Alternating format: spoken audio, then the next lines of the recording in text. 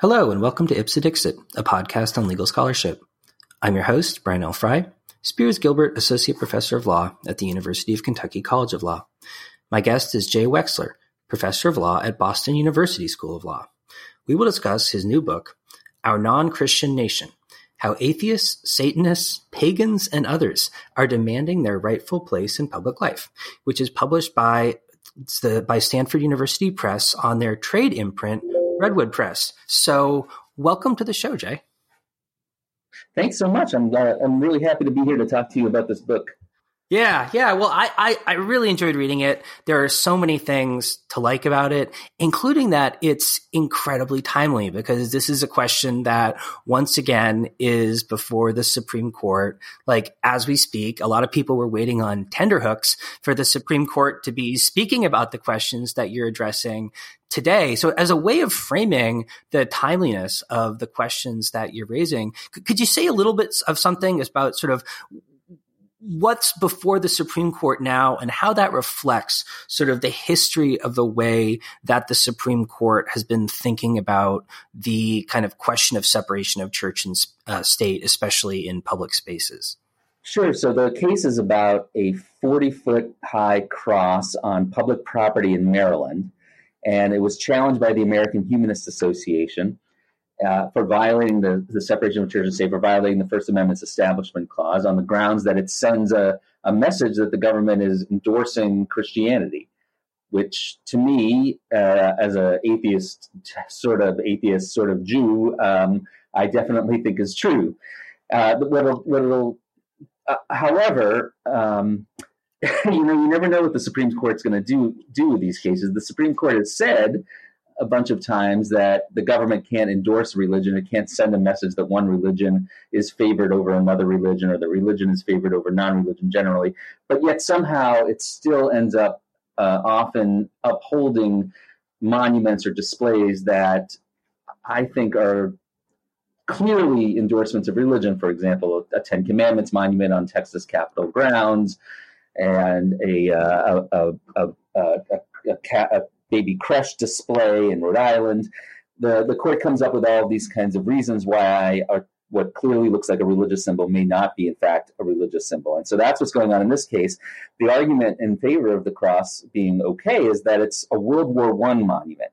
And that crosses, particularly with respect to World War I soldiers, have taken on this separate meaning apart from their religious meanings, and they just sort of celebrate the war dead.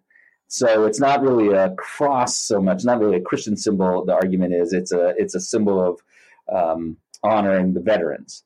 Mm-hmm. Now, for me, as a Jew, I can't understand that argument at all. I went to the oral argument, in fact, for this case, and I watched for 70 minutes as the Supreme Court struggled over this question of whether a cross is a religious symbol, and it's just mind-blowing to me. I went there as a masochist. I knew what was going to happen, and exactly what happened, exactly what I thought was going to happen ended up happening. So I think this case is going to come out in favor of the cross being okay, and just waiting to see exactly why the court thinks that's the case. So it's my impression that a lot of people think there's at least a potential that this case before the court now might be an opportunity, I guess is one way of putting it, for the court to sort of change the way it frames its Establishment Clause jurisprudence. I wonder if you could just kind of, in a nutshell, kind of in recent history, how has the court kind of described the way it decides these kinds of Establishment Clause cases about religiously inflected monuments in public spaces?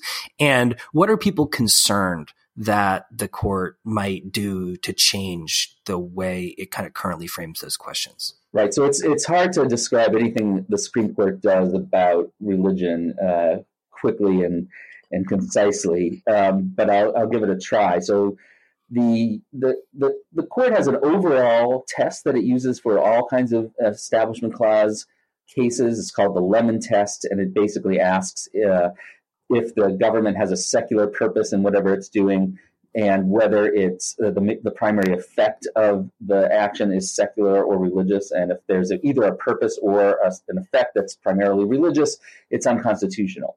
And then when it comes to specific kind of areas of disputes within the kind of world of separation of church and state, it applies that test somewhat differently. So there's kind of one approach for cases involving government aid to religion, another approach for government-sponsored prayer. And then for symbols and displays, what the court says is that basically if the government is sending a message of endorsement of a religion or of religion generally, then it has engaged in an action that has the primary effect of promoting religion, and therefore the action is unconstitutional.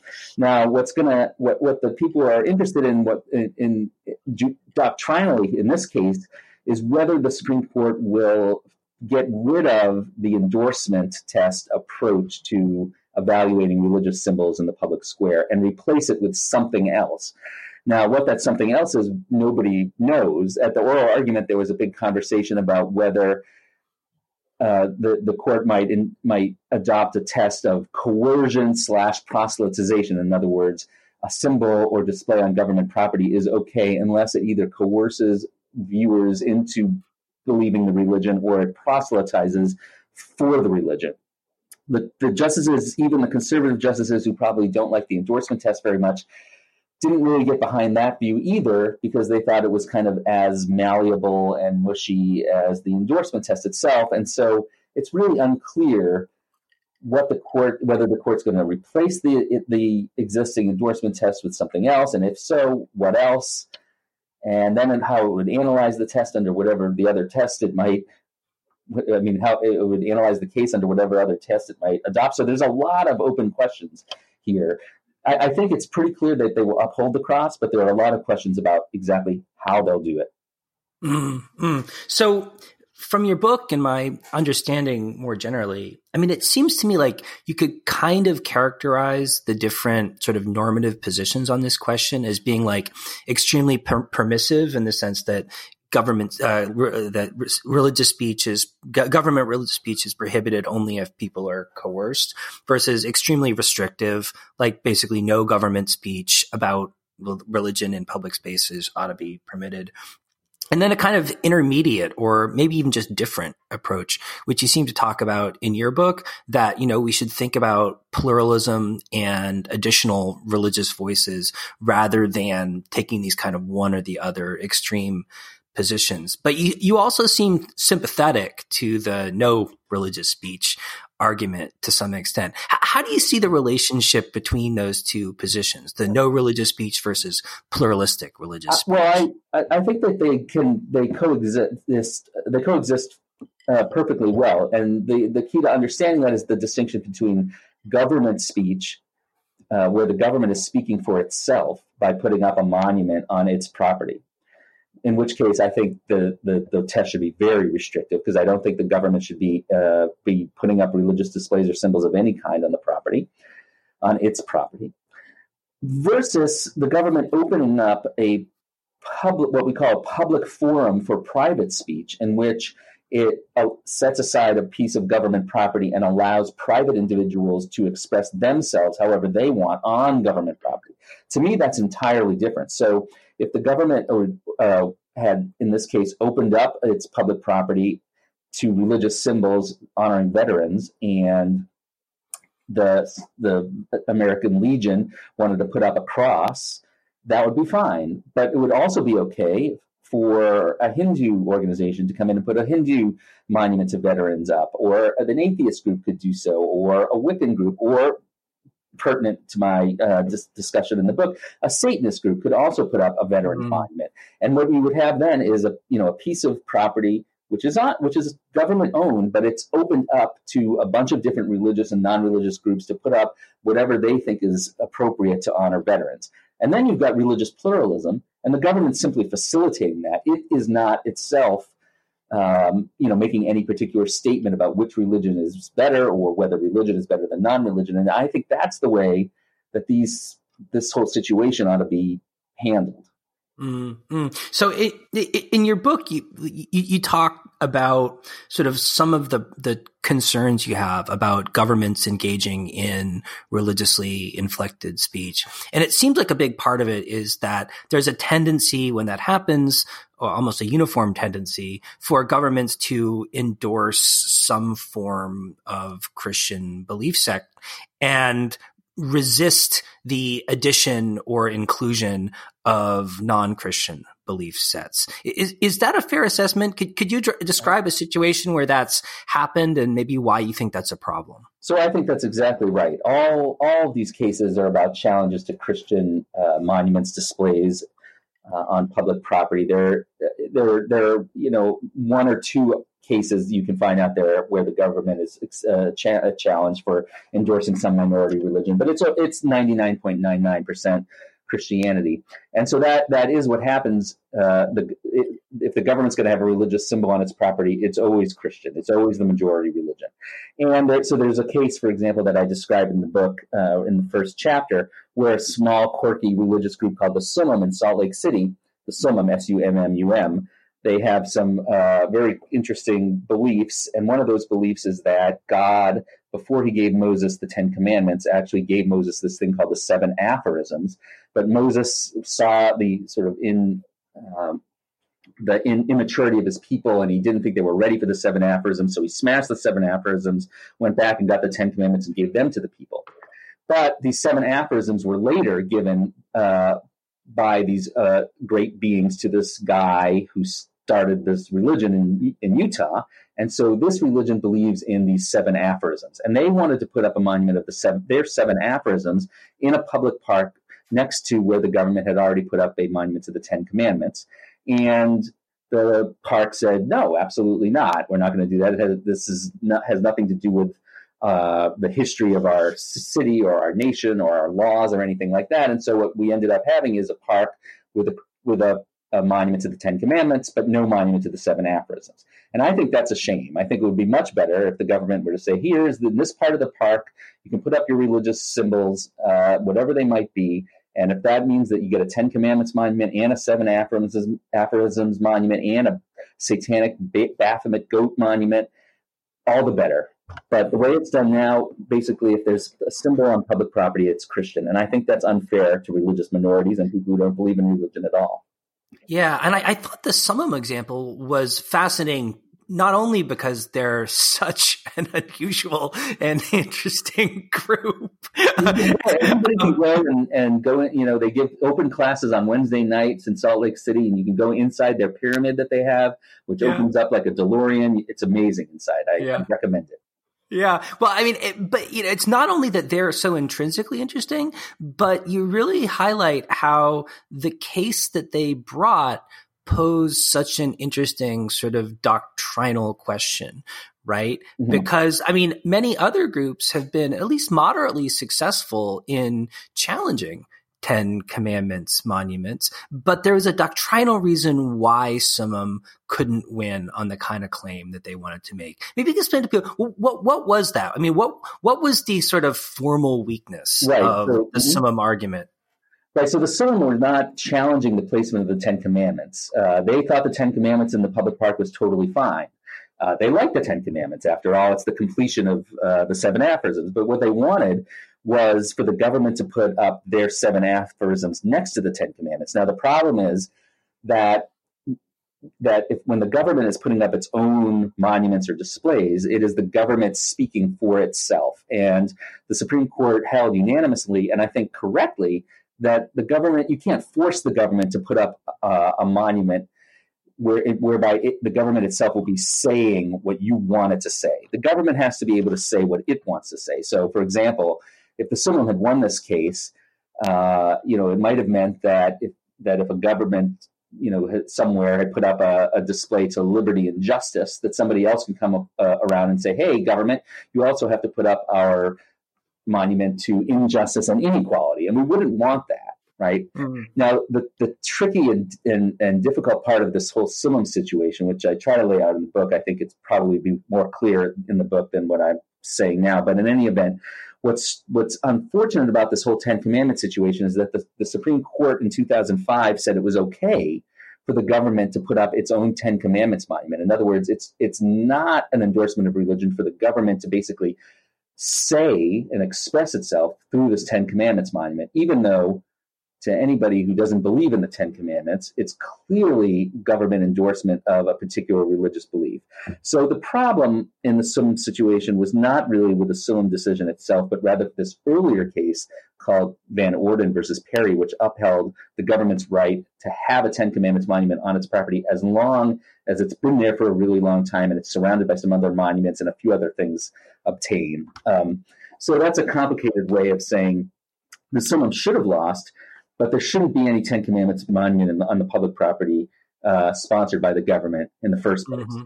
Yeah, the weird thing about the outcome of the case to me is that it seems to kind of implicitly suggest that the government is endorsing religious speech specifically because it doesn't want to include, alterations or emendations of the particular kind of speech it's making. It's hard to see how else you would understand that refusal to include something else other than an endorsement of this is the kind of speech we want to make and that's the kind of speech we don't. Yeah, the fiction that the court engages in is that the Ten Commandments is not religious speech at all, but that it is historical speech somehow, that it is when the government puts up a Ten Commandments monument on its property, it's basically acknowledging.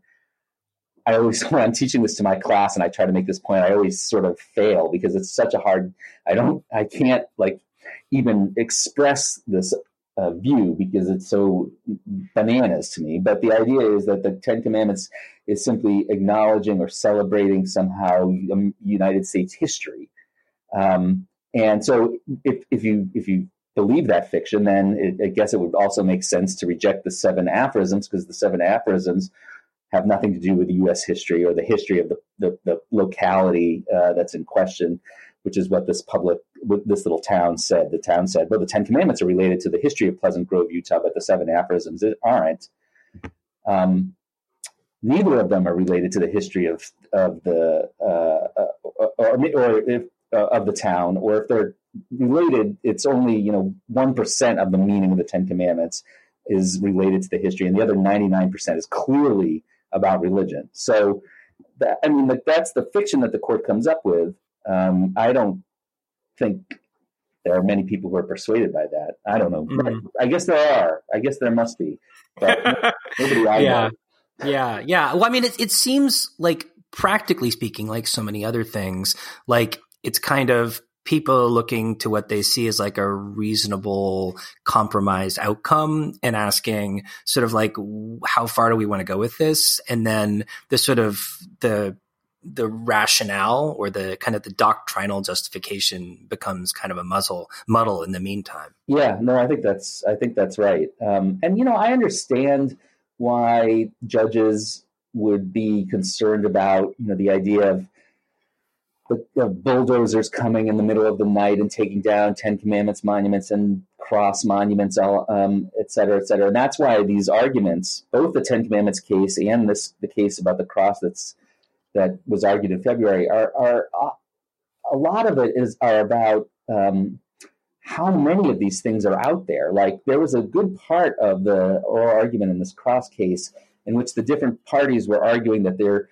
once the government was saying, there are thousands of cross monuments that are going to have to be taken down if you strike down this cross. And the other side, the challengers are saying, actually, if you look at it, more carefully, you realize that there are only 6 or something like that. And so there's a debate about how many crosses are going to have to be bulldozed, because that, is going to play into the sort of practical concerns that the justices have. Now, what I always think about that is that no crosses have to come down. No Ten Commandments have to come down.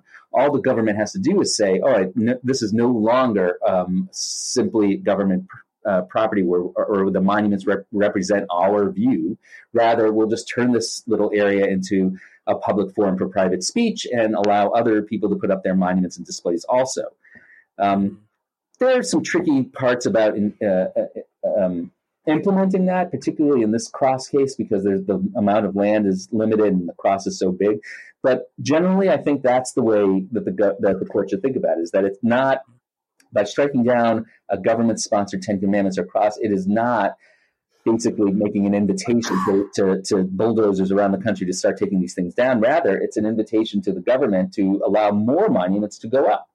Mm-hmm. Well, maybe you could talk about that idea in the context of opening invocations, because it seems like a lot of municipalities have sort of accomplished something analogous in the context of these kind of public opening invocations to government sessions. Yeah, that's right. So the Supreme Court has held that it is totally acceptable for a town board or a city legislature or state legislature to start off a session with a prayer. And the prayer can be as fully sectarian as the person who's giving the prayer wants it to be. It can be, in other words, not just to our Almighty God, but to Jesus Christ, our Lord and Savior. And the idea behind that actually is a historical one. The justification is historical in that it the Establishment Clause was actually ratified a few days after the House and Senate had hired their chaplains. So, and there's a historical argument for that. But in any event, what the court has also said is that if a town or a legislature has an invocation policy, it has to be non-discriminatory. So it can't just allow Christians to give an invocation. If there's an atheist who has to come in and wants to give an invocation, or a Satanist or a Wiccan or a Hindu, well, the government has to allow them to give the invocations as well. So it's sort of like a public forum for private speech, only except not in space, but rather in time, where the Christian gives the invocation in January, the Wiccan gives it in February, maybe another Christian in March, and then the Jew in April, Satanist gets May, et cetera, et cetera. And the Supreme Court said that in this 2015 case, Town of Greece versus Galloway, or I think it was 15 or 14. And in any event, after the court said that there can't be any discrimination against when the government's choosing who gets to give the invocation, a lot of minorities started coming forward and saying, hey, we would like to also give invocations. So now there have been hundreds of atheist invocations around the country. There have been Wiccan invocations, Hindu invocations, and even a couple of Satanist invocations. And I think that's a great result. Now, sometimes the local board and the local population really find a minority invocation, particularly a Satanist one, to be distasteful. And the book recounts a lot of examples of, for example, town boards turning their backs or leaving the room rather than listen to an atheist or a Wiccan give a 2-minute invocation. And some towns, like the city of Phoenix, for example, shut down their invocation policy altogether rather than let two Satanists come up and give a Satanist invocation for 2 minutes, out of an entire year. But in many cases, it has worked quite well. And you have town boards that are, in fact, opened by a diverse set of invocations. If you look at the practice over the course of a year or two, it looks very pluralistic. And I think that is a great story. Mm-hmm. Well, from your book, it seemed like different towns took different approaches. So like some of them, maybe a little grudgingly, but ultimately opened up the opportunity to make the invocation to a broad range of people, basically whoever wanted to, whoever applied and was qualified to do it in the first place. And others have gone with just eliminating the invocation and like adopting like a moment of silence or something like that. I wonder if you have thoughts about like the relative preferability of those two approaches. I mean, pluralistic speech versus effectively no religious speech, although it seems like the moment of silence still seems kind of communicative in context, perhaps? Yeah, that's a hard question. The moment of silence, is that religious or not? But if we put that aside and ask, is it better to have no invocation versus a practice of pluralistic invocations? That's a hard question. I mean, I think ultimately I would prefer a world in which there were no religious invocations before government meetings whatsoever.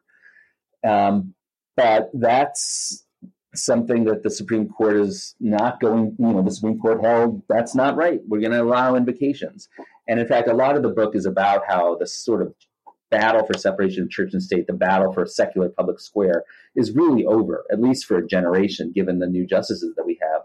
And so the pluralism is kind of a second best. And my contribution, I think, is to say it's not just a really unfortunate second best. It's not a bad second best. It's a pretty good second best. It has some real advantages. And so while I wish there was a completely secular public square, I think that having a pluralistic public square is a pretty good result. Certainly much better than an entirely Christian public square.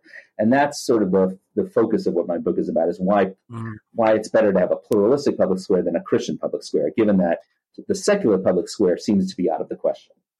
Right. So a lot of your book focuses on the Satanic Temple and their efforts to engage in this conversation. So I wonder if you could briefly talk about who they are, sort of what they stand for, and how they have collectively tried to intervene in this conversation about how we should think about religious pluralism in public spaces. Okay, so the Satanic Temple was founded in 2012 by like a couple of people, 5 or 6 people. It's grown enormously. One estimate is that it has 100,000 members at the moment, or followers. These people are not like the Satanist of your imagination. It's not your grandma's Satanist, is what I like to say. They don't kill cats or eat babies, and in fact, no Satanist ever existed that did that, or if one or two did, they certainly wasn't a big religious group that did that. That's sort of a figment of this what is known as the Satanic Panic of the 70s and 80s, in which the media basically made up this idea that there were Satanists everywhere, killing children, etc., and drinking blood. The Satanic Temple venerates the symbol of Satan as sort of representing a rebellion against oppressive authority. That's their sort of theology, and they celebrate that with ritual. They celebrate that with art. They celebrate that with talks and readings and all sorts of other things. And they're a very politically leftist group. They have 7 tenets, which you can find online, and they're things like justice, equality, and bodily integrity, and things that most liberals, political liberals, would agree with. And they do a lot of different things in the world. They push for very liberal kind of policies, like the end to corporal punishment for children. They challenge abortion restrictions, etc. Their main work that people have heard of and that I talk about in the book is related to the separation of church and state, and kind of exactly what we've been talking about so far, which is to say, if the government is supporting Christianity in some way, either by having Christians give invocations or by putting up a Christian monument on public property, the Satanic Temple will try to be there to ask the government to also allow Satan into the public square. So to put up a satanic monument next to the 10 Commandments monument, to let a Satanist give an invocation the week or month after the Christian gives an invocation. And so they're basically pointing out that religious pluralism requires kind of a radical-looking public square, one which has Christianity in it, but also has almost its opposite, Satanism. And it's kind of a big development because Satanism has a real effect on people in a way that atheism does not. It's a lot of people would object to atheists, and of course do, but a satanic occult, goat-headed, bronze figure is much more offensive to many people than, say, an atheist bench. And there's an atheist bench in public property in Florida. There's yet to be a satanic monument on any place on public land, and that's because Satan is, in fact, so frightening, and that's what gives the Satanic Temple its real power in this space, I think. Yeah, I mean, I will say, what they do is often very amusing. And I think many of their arguments are doctrinally quite compelling. There does seem to be a certain element of trolling going on in their adoption of the term Satanism. And I kind of wonder, like, to what extent do you think the Satanism element of their program is sort of sincere, as opposed to chosen, at least in part, because of the reaction it's likely to provoke in the people who are pushing the government to make Christian inflected religious speech in the first place. Well, I think my view is that the Satanism is real. I think it is not just a costume. It is real. Satanism as a kind of a philosophy / religion goes back to the 17th century, and some of the Romantic poets who first adopted Satan and sort of rehabilitated this character of Satan as this kind of rebel, the eternal rebel. And it comes with all of this iconography. It comes with art. It comes with ritual. And I think that the people in the Satanic Temple really believe it. I mean, it really is important to their identity. It's not just chosen as a lark. Now, it's also important to recognize that there are a lot of people in the Satanic Temple, and not all of them, take the faith in the same way. Not all of them are serious about the theology. Some of them certainly have joined because they think it's fun and they want to troll the government. But, I think there's a lot of being a Satanist means that you are partaking in rituals with a particular kind of atmosphere. It means that you are identifying as somebody who is rebellious. It means you are going to get death threats, perhaps. It's not something to be done lightly. And I think that the people who've done it, who really made it part of their lives, I think it would be, insane for them to have done it just for a joke. And I don't think that's what they've done. And the people I know who identify as Satanists, it's important to them. And, they're not just atheists. They are people who have a real investment in this whole set of symbols and meanings, which is really what religion, I think, is more than anything else. So I think they're real for the most part. So Jay, maybe in closing, and as in closing your book, maybe you could reflect once again sort of on what you see the benefits of thinking about public religious speech more pluralistically and sort of emphasizing openness and inclusion in religious speech in public spaces could be from kind of a political and social standpoint. In other words, why is this a good idea? Yeah. So I think there are a number of advantages to having this kind of religious pluralism in the public square. I think it makes public life much more interesting, for one thing. I'm thinking about just a public body who starts each month's invocation off, each month's meeting off with a different invocation from a different group, different religious perspective. That to me is so much more interesting than a purely, Christian invocation practice. It's more interesting than entirely secular practice, which doesn't have invocations also. And so there's this kind of excitement, energy about having lots of different religious voices and non-religious voices in the public square. The term I use in the book is religious cacophony. And, it's messy, and I understand the problems with it, but I do think it's exciting. I think it's invigorating. I also think it's empowering for religious minorities. So, one thing you can do in a pluralist public square is you can put yourself forward as a believer in X or Y, or a believer in nothing, and you can talk about that. You can celebrate that in public. And I think that for many people, not everybody, but for many people, that's going to be experienced as empowering, and certainly for many of the people I talked to in the book. And I also think it could lead to better understanding of religion and its alternatives. So it's a more educational kind of public square. I think there is something about religion in the public square that's kind of educative, that Americans are very notoriously uneducated about religion, partially because our public schools don't teach about religion much.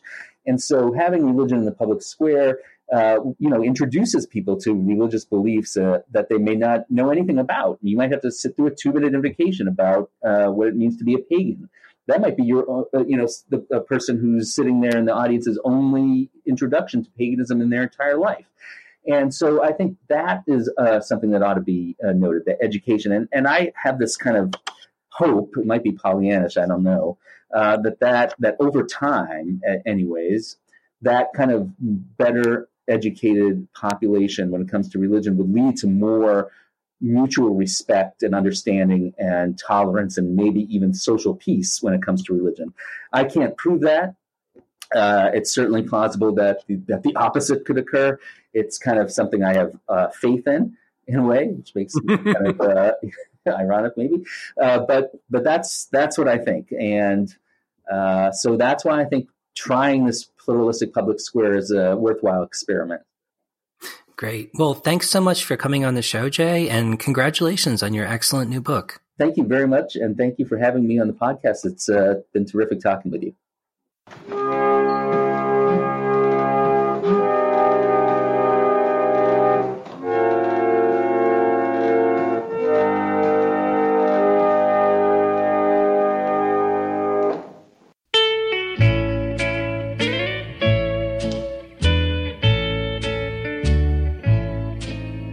Satan is real, working in spirit. You can see him and hear him in this world every day. Satan is real, working with power. He can tempt you and lead you astray.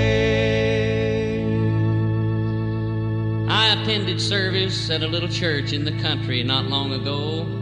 A prayer was led by an old country preacher who then raised his hands as everyone stood and sang, "My God is real." A warm breeze through the open windows brought in the smell of new-mown hay in a nearby field, and the singing of birds could be heard in the moment of silence as the preacher opened his Bible to read. And then a little old man stood up, bent with age, his hair thin and white, and said, "Preacher, tell them that Satan is real too. You can hear him in songs that give praise to idols and sinful things of this world. You can see him in the destruction of homes torn apart. I know that Satan is real, for once I had a happy home. I was loved and respected by my family. I was looked upon as a leader in my community, and then Satan came into my life. I grew selfish and unneighborly. My friends turned against me, and finally my home was broken apart. My children took their paths into a world of sin. Yes, preacher, it's sweet to know that God is real, and to know that in him all things are possible. And we know that heaven is a real place where joys shall never end. But sinner friend, if you're here today, Satan is real too, and hell is a real place, a place of everlasting punishment. Satan is real, working in spirit. You can see him and hear him in this world every day. Satan is real, working with power. He can tempt you and lead you astray. The Louvin Brothers, Satan is Real.